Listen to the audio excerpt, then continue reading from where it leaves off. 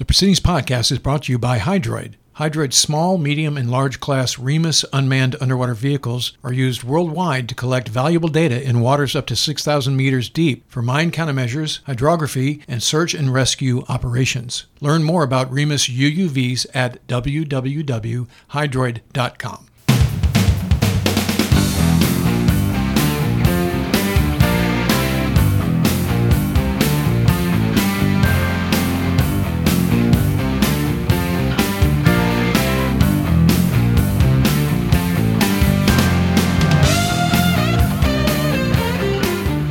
Welcome to the Proceedings podcast. I'm Ward Carroll, the Naval Institute's Director of Outreach and Marketing. Joining me for this special episode is my regular co-host, Bill Hamblett, the Editor-in-Chief of Proceedings Magazine. Hello, Bill. Hey, Ward. And also Richard Latour, the Editor-in-Chief of Naval History Magazine, who is making his, we think, fourth appearance on the Proceedings podcast. Hello, Richard. Thanks, Ward. Glad to be back. So we have a special episode, as I've already teased out here, of the Proceedings podcast, another history-facing episode, which we always enjoy and always the audience seems to enjoy as well. So in the current issue of the magazine, we have a feature called The Tale of 11. Talk to us about that, Richard.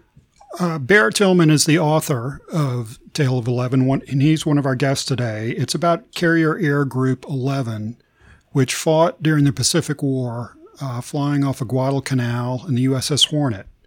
Also with us is Virgil Bloomquist, who was a veteran of the Air Group. He was a member of Torpedo Squadron 11. He flew in a TBM Avenger. And our third guest is George Ratalis, who is director of a documentary about the Air Group. It's titled 11 the Movie. And right now, that documentary is a member benefit for Naval Institute members. So if you go onto the Naval Institute website and log in, you can, under go to your membership page. Yeah. You can actually click on that documentary and watch it. And it's an exclusive member-only benefit right now that George has very nicely allowed us to offer to our Naval Institute members. And it's like we did with the Seawolves a few weeks ago, same sort of member benefit here, and very excited about providing this for our members. So, Barrett, why don't we talk to you first? Tell us a little bit about how you came to write this feature. Well, it goes back to the 1970s when one of my now deceased colleagues, Richard M. Hill, who was a former naval aviator in the late 40s, had begun compiling information about Fighting Squadron 11, VF-11, the Sundowners of honored memory, which was axed by a soulless naval bureaucracy.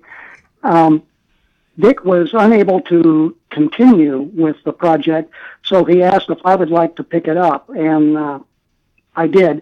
And that led to just a wonderful succession of contacts with the World War II iteration of the VF-11, including and especially the late Rear Admiral Bill Leonard, who had flown from Yorktown at Coral Sea and Midway, recycled, and went out to Guadalcanal with the Sundowners in 43.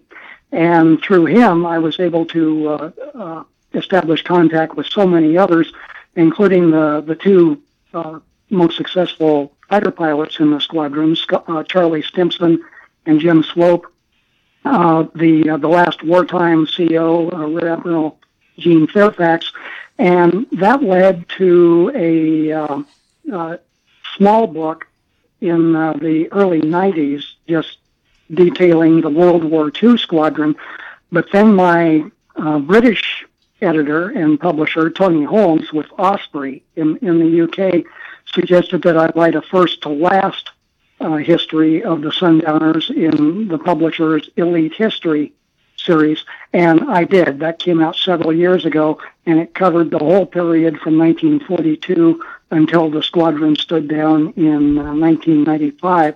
So I was well prepared to tackle the Air Group 11 history when Richard suggested that I might want to do that. So we have a nice sidebar in the article called Verge's War, which Barrett also wrote. And as we've introduced, we actually have Verge on the line with us.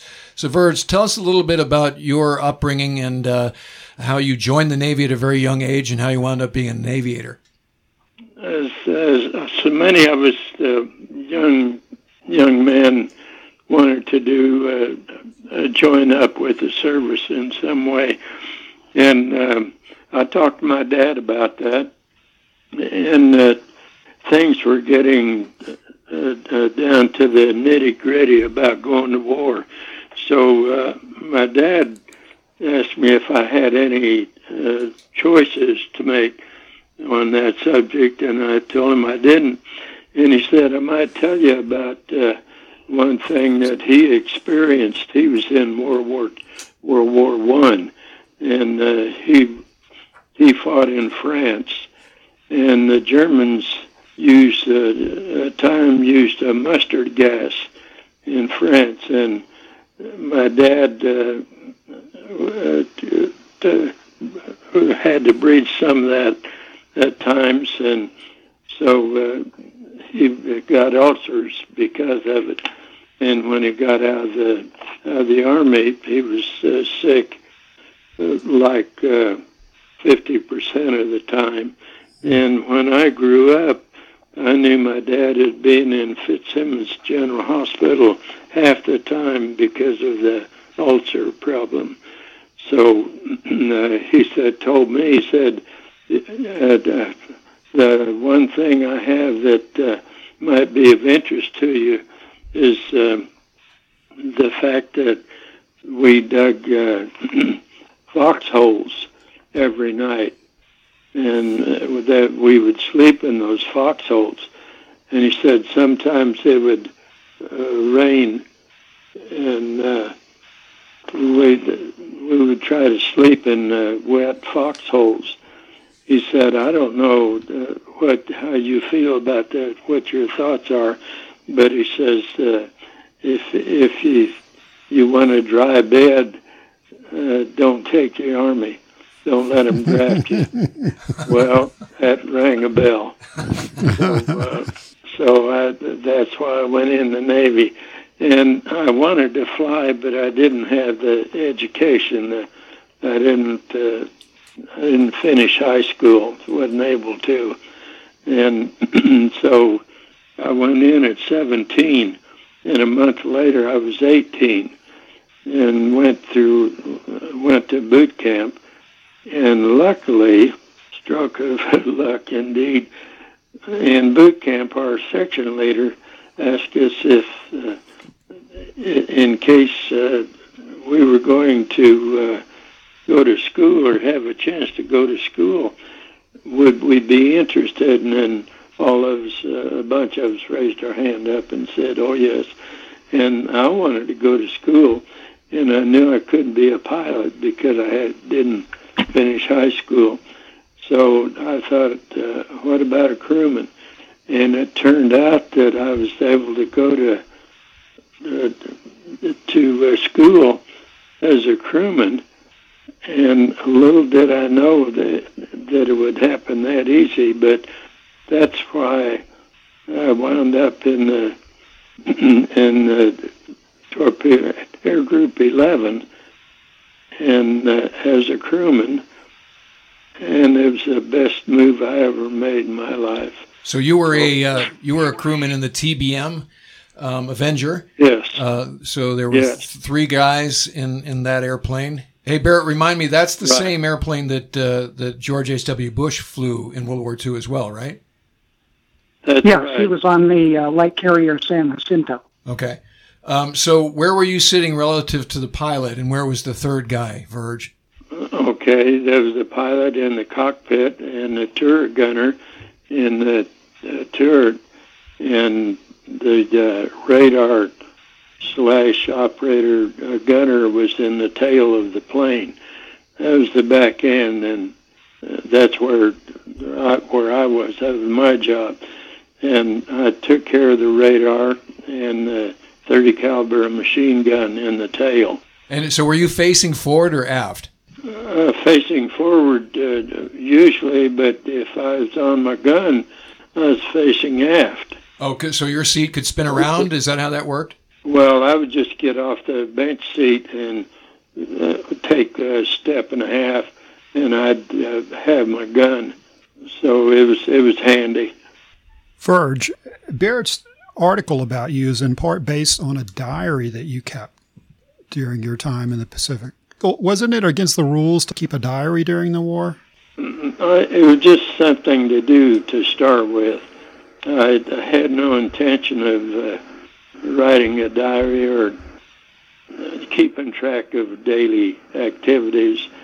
But once I started, I thought about telling about things that happened to me that were so surprising. I had no idea the things that would happen. And then when I started flying as a crewman after getting out of school, I thought, this is the best job I could have in the Navy without an education. And I thought, this is just great.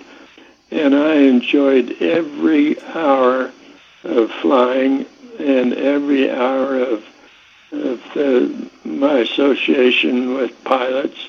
And I think we had the best pilot in the whole world, Joe Sobian, and he was just the greatest. And one of the biggest things that makes him so important, he brought us back. What were some of the most hair-raising, sorties that you had? Looking at your article here, it says that you joined the Air Group in late 1944 and then made the deployment, its second combat deployment in 1945. So some of the highlights were operations against Okinawa, against Formosa, now known as Taiwan. A lot of combat operations there. What were some of the highlights for you, or some of the most vivid memories that you look back on? I would say the one that I remember the most that was so important was on November the 13th. We had 4 strikes on Manila Bay, and I wrote down a few Jap fighters which got in the air were shot down. AAA was extremely heavy. 7 of us went in on the targets in dives. 5 of us got through. Our skipper and Oberg pilot were shot down. I saw Oberg go down. The 2 crews lost were Lieutenant Commander Dennison, Squadron Commander pilot, Falk, radioman, Steed, gunner. Ensign Oberg, pilot, Burgess, radioman, and Hammaker, gunner. Much damage done to Japs. This is my writing of what happened that day. We got a hit on a CA.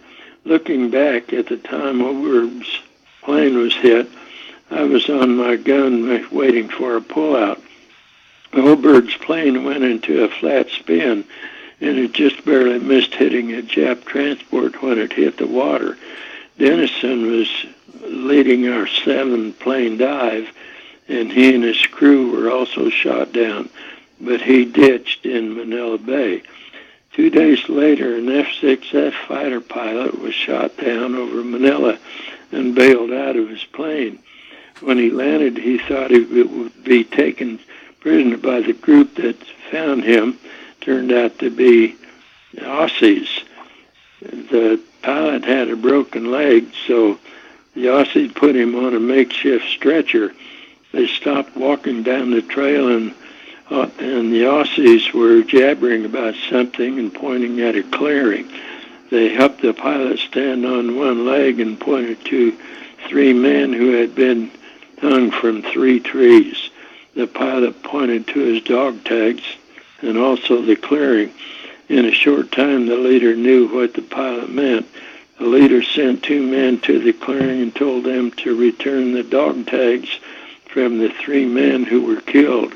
The 2 men returned with the tags, and motioned with the tongues of all three, motioned that the tongues of all three had been cut out.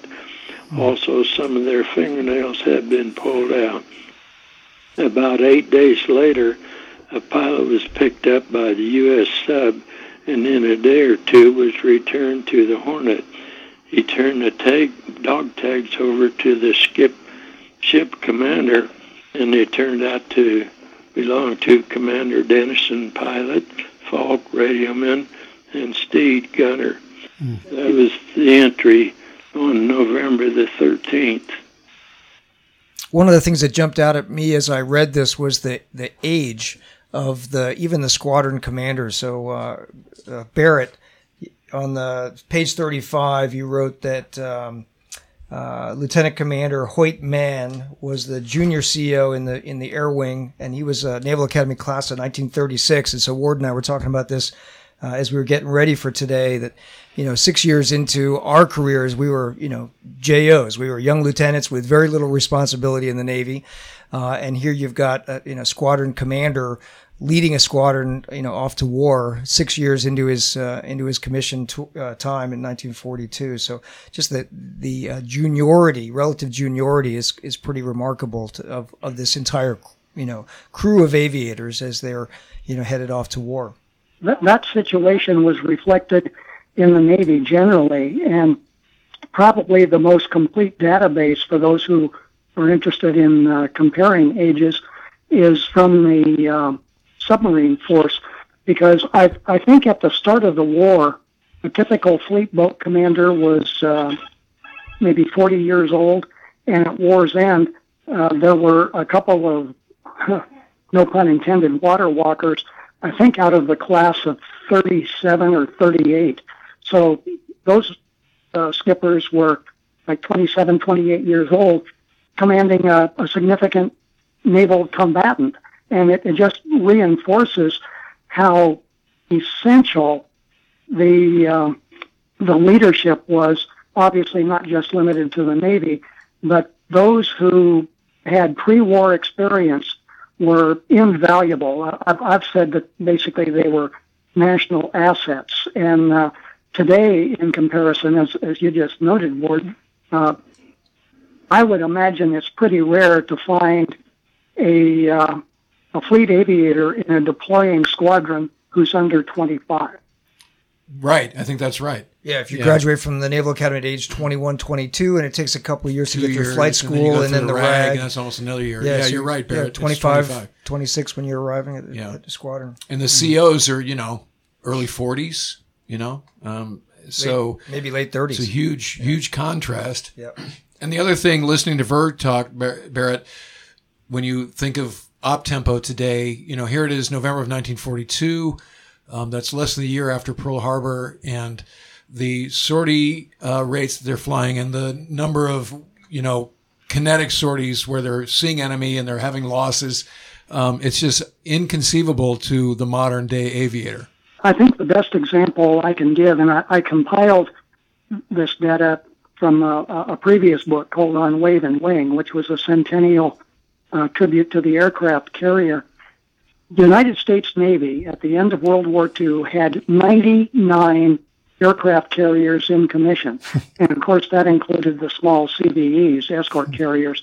But today, Congress mandates, I think, 11 deployable nuclear carriers, and we're now down to 9, I believe, because Ford is still a work in progress, and nobody seems to know when she will be fully capable. So just an immense comparison, which is pretty much what you would expect after the passage of 3/4 of a century. And the number of airplanes, available in the type model series, and how we were iterating through the war, developing new platforms all the time and new weapons capability. That's unrivaled, really, if you consider where we were at Pearl Harbor and then where we wound up, at VE Day. Just amazing how the innovation was happening, during that time frame. And as an aviator, I'm just marveling at what these guys did, like Verge. So, Verge, just to go backwards a little bit, where were you on Pearl Harbor, and what do you remember about hearing about that, and what did you think immediately was going to happen? Well, I thought it would make up my mind of what I would do. I had an idea that I'd be going in the service. I wasn't sure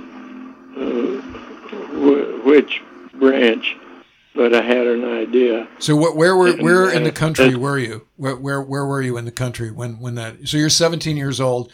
Where are you? I was in Denver, Colorado.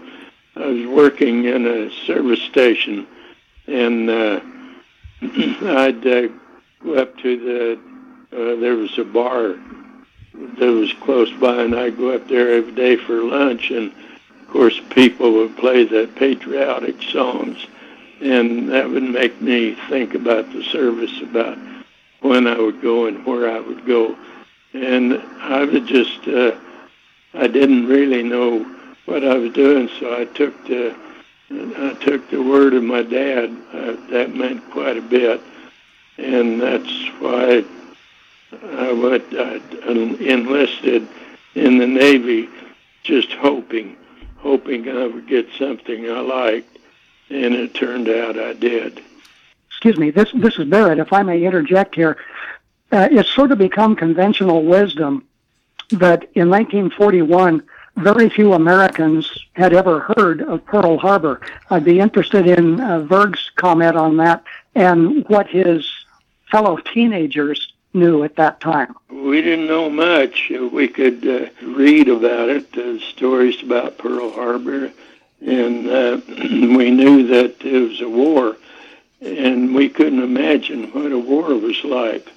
Verge, had you heard of Pearl Harbor before the war began? No. And did you view the Japanese as a existential threat? Really, there in Denver, were the drums of war beating as far as you were concerned before Pearl Harbor? Yes, Okay. Yes, they were, because I knew that I would be going somewhere in the military. Okay. And I just didn't know where. But my dad helped me on that. So then again, for perspective, just as we're sitting here, as you know, in 2019, 11 months after Verge is working at a gas station in Denver, Colorado, he's in the heat of battle as a radioman gunner aboard a TBM. So that's pretty insane, you know. And we said this last month when we were talking about Midway, but people forget how soon Midway happened after Pearl Harbor. And now this is really not that much later, where we're in this next conflict and leading up to Leyte Gulf. So just amazing. When we say greatest generation, it doesn't even come close to what folks like Verge did. So, Verge, did you remember being scared, or what was your emotion? Because again, you're a high school kid, plucky Midwesterner, and here you are thrust into this challenge with these days people have seen the movies and they've got access and internet, so they've seen horrors that you had not seen in person. Like you said, you saw your skipper go down during a carrier qualification evolution, then you saw other guys shot down. What do you remember emotionally about that? Did that freak you out, or were you just just something you guys accepted and you just pressed on? What comes to mind when you think about those sorts of challenges? To begin with, we knew we were in the war, even though we hadn't joined up yet. We knew that we would be there in a short time. When we had a question of fear, that never happened. I was 18 in school, and when I got in Air Group 11, I was a year later 19, so I was pretty young, and 19-year-olds don't have any fear. And that helped me, really, because I could think about the war, about being shot at without any fear, because it just didn't happen. We just knew we would make it all right. I always knew that I would celebrate the end of the war. That was just granted for some reason. So they're just, for 18, 19-year-olds, those kids don't have any fear. George, you have a personal connection to the Air Group. Can you tell us how you became involved in your film about Air Group 11? So my grandfather was in the Torpedo Squadron 11, and we were very close growing up. And he wouldn't share much about the Navy. He would only sing a couple sailor songs. And after he passed away, since I was named after him, my family gave me a bunch of his items. And it was an old camera with some pictures from the war. And then he had kept a diary. And reading the diary, just kind of got fascinated by all the friendships he had. And I just kind of wanted to learn more about who his friends were. And some time went by, and then all of a sudden, just a bunch of happenstance stuff occurred where I started connecting with family members of the Air Group. And one of them was Tim and Katie Hampton. And Katie's great uncle was friends with my grandpa, and he ended up being shot down. And so that led to meeting my first Air Group 11 veteran in person, who was a sundowner, a plane captain. His name was Kermit, and his nickname is Tim, last name Enander. And we hung out one night, and the first thing he said to me was, "I can't believe I'm talking to the grandson of Rattleass." Nice call sign. My last name is Ratellis, but they just, that name just stuck. So we started chatting, and then I interviewed him, and then my next question was, "Do you know any other veterans from this air group?" And he was so thrilled. He's like, "I happen to be the reunion ringleader." So I went over to his place. He lived nearby me in the Bay Area, and we went through his Rolodex, and we just started putting together a roster through connections and lined it up, and then with Tim and Katie Hampton, and then we did a Kickstarter, and we put it out there, and one of the Kickstarter responses was literally through the Kickstarter messaging app. It was one of the Sundowner pilots, who at the time was 94, Bob Flath. And he said, "Hello, my name's Bob Flath. I flew the Wildcat and Hellcat. I'd be curious to see this documentary." Pretty much. I was like, "I want you to be in it." So it just kind of grew, and we ended up with 11 veterans from Air Group 11, and Verge ended up being the 11th veteran we found. Wow. So we traveled up to Leavenworth, Washington, interviewed him, and then literally we partied that night, because that was a wrap. Verge, where did we go at the Onion Dome in Leavenworth, Washington? Yes, Gustav's, but better known by you as the Onion Dome. We had a great beer, and so then after that, I went and I hustled and got the movie all edited. But right after the movie was released, it was nice because the word of mouth kept going, and I ended up discovering 4 more Air Group 11 veterans. So I did little subsequent interviews with them as well, and just coming back full circle, I just can't, I just think about all those times I hung out with my grandpa, George, and I called him Papu because we're Greek. And I just think about how special it is to come back. And then I was reading this article that, Barrett wrote, and I just know, he'd be smiling. And I just want to thank Barrett for being a huge resource, because not knowing much about anything, I didn't know where to start for like a framework. And that Sundowner book that he wrote was literally the blueprint to help me guide of how to edit and put together the structure of the whole air group. So thank you, Barrett. And I sure want to express my admiration, not only for your ability, but your dedication, George. It's just tremendous. Thank you. George, at your website, www.11themovie.com, I found this great little short film about Verge revisiting an Avenger for the first time. And this is just excellent, very emotional. Can you and Verge tell me about that? On Facebook, I put out some information about the movie, and someone had reached out to me and said, "Hey, we're going to have a big TBM adventure gathering over here in Peru, Illinois, and would you consider coming out?" And I was like, "Yeah, can I bring a veteran? Can he go up on one of those aircraft?" And they were just like thrilled. Oh. So I said, "Verge, we're going to work. Let's go." And we headed out there, and the whole community out there at this gathering, it's awesome. If you guys can ever go, it's the TBM Adventure Gathering, and it's a great group of folks. And they let us run around and put Verge in there, and I got to interview him in the back. And a lot of stories have been recorded about pilots, but I thought it'd be kind of special to hear about what's it like for one of the guys that are in the back there, that the unseen heroes. That's right. Guys in the back there are the unseen heroes. Yeah. So let's hear. It's called Radio Man Flyer. So if you search for it on YouTube, you can find it.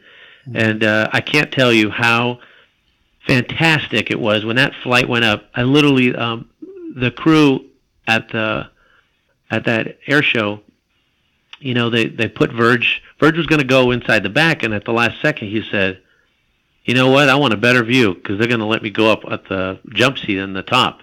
So he went up there, and one of them asked me if I'd like to go in the ball turret, and I said, and it's weird because I was thinking, actually, you know what? My grandpa was a plane captain. I'll stay on the ground. But we were with Tim and Katie Hampton, and Katie's great uncle, Claude Haley, who was shot down in a TBM. She's raised her hand, and we all looked, and we're like, "Whoa!" So she went in that ball turret ride with Virgin there, and she still has the gold star that she wears of her great uncle. Hey, Virg, how'd you think about that flight? Well, it was great, just great. I didn't want the days to end. Everything we did was so big, so such a reminder of what us guys did in the squadron. And I'm so glad I was able to be there. Yeah, that's an amazing effort. Good work there, George. Yeah. So, Barrett, you always do a great job with stories within stories. Let's talk a little bit about Rabbit Moranville. So my first question is, I flew with a guy named Rabbit Moranville. Is this Rabbit Moranville his great-grandfather, or do we know the lineage of the Moranville family? Blake Moranville, he was Horace Blake Moranville, was longtime friend of mine. I saw a lot of Blake and Mary because we both lived in Oregon. And Blake was, I'm pretty sure, the junior officer in the squadron when he joined it after the squadron recycled following the Guadalcanal tour. And as the bull ensign, Blake was given the responsibility of caring for the squadron mascot, bull terrier or Boston Terrier called Gunner, partly because Blake's father back in Nebraska was a veterinarian. Blake's surname is spelled Moranville, but before the war, in other words, between the world wars, there was a popular professional baseball player named Moranville, Maran, and his nickname, for reasons I don't know, was Rabbit. I guess he was a fast base runner. So because of the similarity, even though they're not identical in their names, Blake became Rabbit and was known by that name for his entire Navy career. Eventually, he retired as a commander. I'm in touch with his son, Mark, who was a naval officer, but Mark has never mentioned anyone else in the family being in the Navy, so I doubt if there's a direct connection. Yeah, so there's an Admiral Moranville who was 6th Fleet when I was. Yes, that was Blake's younger brother. Okay, and then his son, who also had the call sign Rabbit. I flew with him when he was at VF 43 when I was the editor of Approach back in the late 80s, early 90s. So yeah, just wondering if there's, but there's a really cool picture on page 40 of Rabbit asleep in a ready room chair with Gunner in his arms. It's really sweet, a sweet shot. And Boston Terriers are a very cool breed. So great stuff. Yeah, I wanted to ask for a second, going back to that TBM reunion a couple of years ago, how many UP aircraft were at the reunion? How many operational TBMs were there on that for that event? I believe there was about a dozen, but there was some weather concerns. His flight almost didn't get to go up. It was raining. And we were kind of holding our breath, waiting to get the okay. And right at the end of the flight, at the end of the night, end of the evening, the sky broke open and they gave us the go ahead, and they just sent up the one TBM with Verge in it.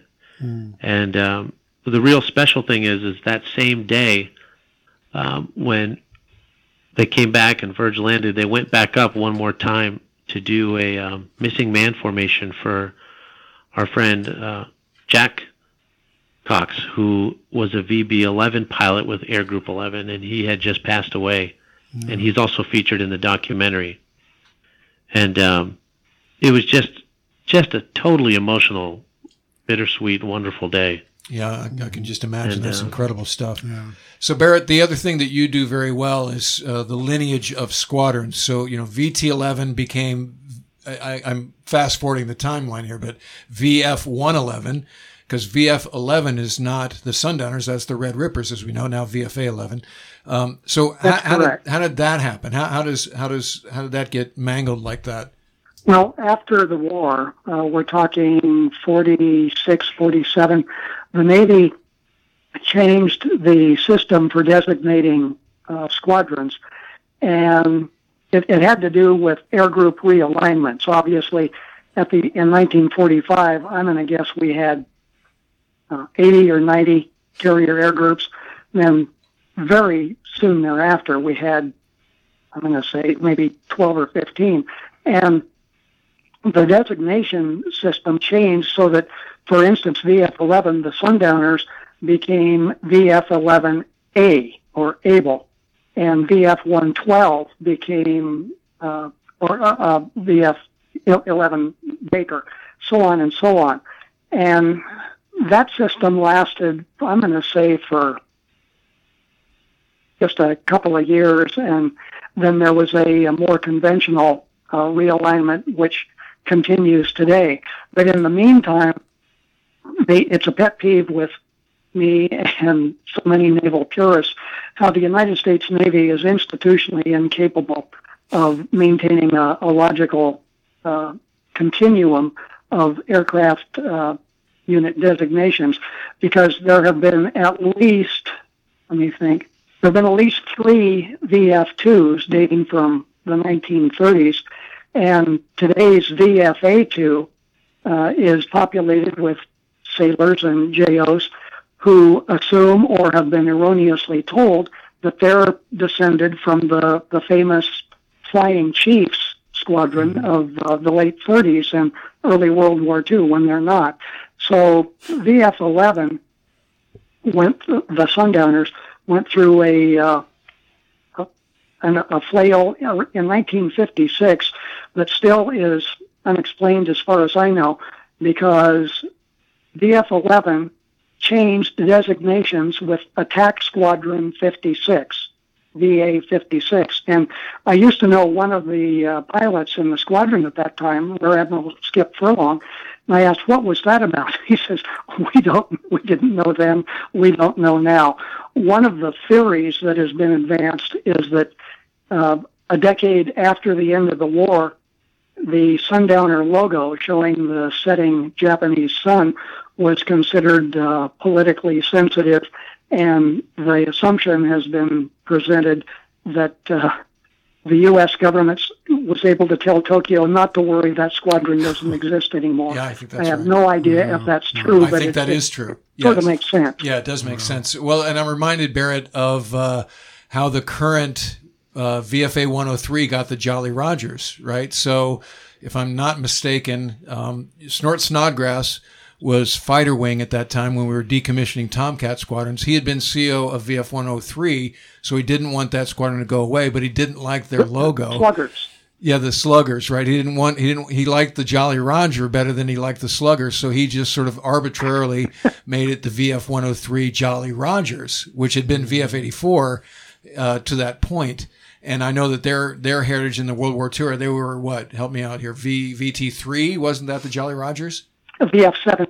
Yeah. So, again, Jolly Roger. Sometimes there's a method to the madness because they deliberately are changing the process, 17. And then other times it's completely arbitrary. Again, for a historian like Barrett, that drives him crazy. And obviously Barrett's the guy who shows up and tells all the JOs in his squadron there is no Santa Claus and that their squadron heritage that they've been instilled with is completely bogus. So God love me for that, Barrett. Verge, there was one part of the George's documentary that I thought was especially emotional and scary. It's when you're talking about riding out Halsey's Typhoon, and you go, I believe you go on deck and see a destroyer next to your carrier. Do you remember that? Mm-hmm. Yes. Can you explain what happened? We heard on the squawk box that a tin can on the port side was having trouble. And so Blank and Bill and I decided to go out on the catwalk and on the port side and see what the trouble was. So we got out there, and the waves were pretty high. They were coming up over the flight deck of the Hornet, and that was 65 feet. So there were some pretty big waves, and we looked out and saw this tin can having all kinds of trouble, and so it went down in a swell, and we lost track of it. So we went back in the ready room, and when we did, we heard a report on the squawk box that the tin can on the port side sunk. It went down but didn't come back. So we lost that tin can. Wow. That's incredible. Not due to enemy fire, but due to just a really bad typhoon, Mother Nature in the Pacific, concurrent with World War II. Well, we are out of time, gentlemen. Wanted to thank Barrett Tillman, the author of The Tale of 11, starts on page 34 of the current issue, the July-August issue of Naval History magazine. We've got Virgil Bloomquist, who is a World War II veteran and a veteran of Carrier Air Group 11, who flew in TBMs. And George Ratellis, the director of the documentary called 11, which is on our website right now as a member benefit. So if you're a member of the Naval Institute, you can go log in and watch that amazing documentary about the exploits of Carrier Air Group 11 during World War II. Godspeed to all three of you. And I hate to do math in public, but Verge, it seems to me that you must be either 94 or 95 years old. 94. Well, sir, as we sign off here, I want to wish you a very happy Independence Day, 4th of July, and thank you for all you did and your generation did for this amazing country. Once again, to our audience, thanks for joining us. We'll see you again next week. And remember, victory begins at the Naval Institute. The Proceedings podcast is brought to you by Hydroid. Hydroid's small, medium, and large class Remus unmanned underwater vehicles are used worldwide to collect valuable data in waters up to 6,000 meters deep for mine countermeasures, hydrography, and search and rescue operations. Learn more about Remus UUVs at www.hydroid.com.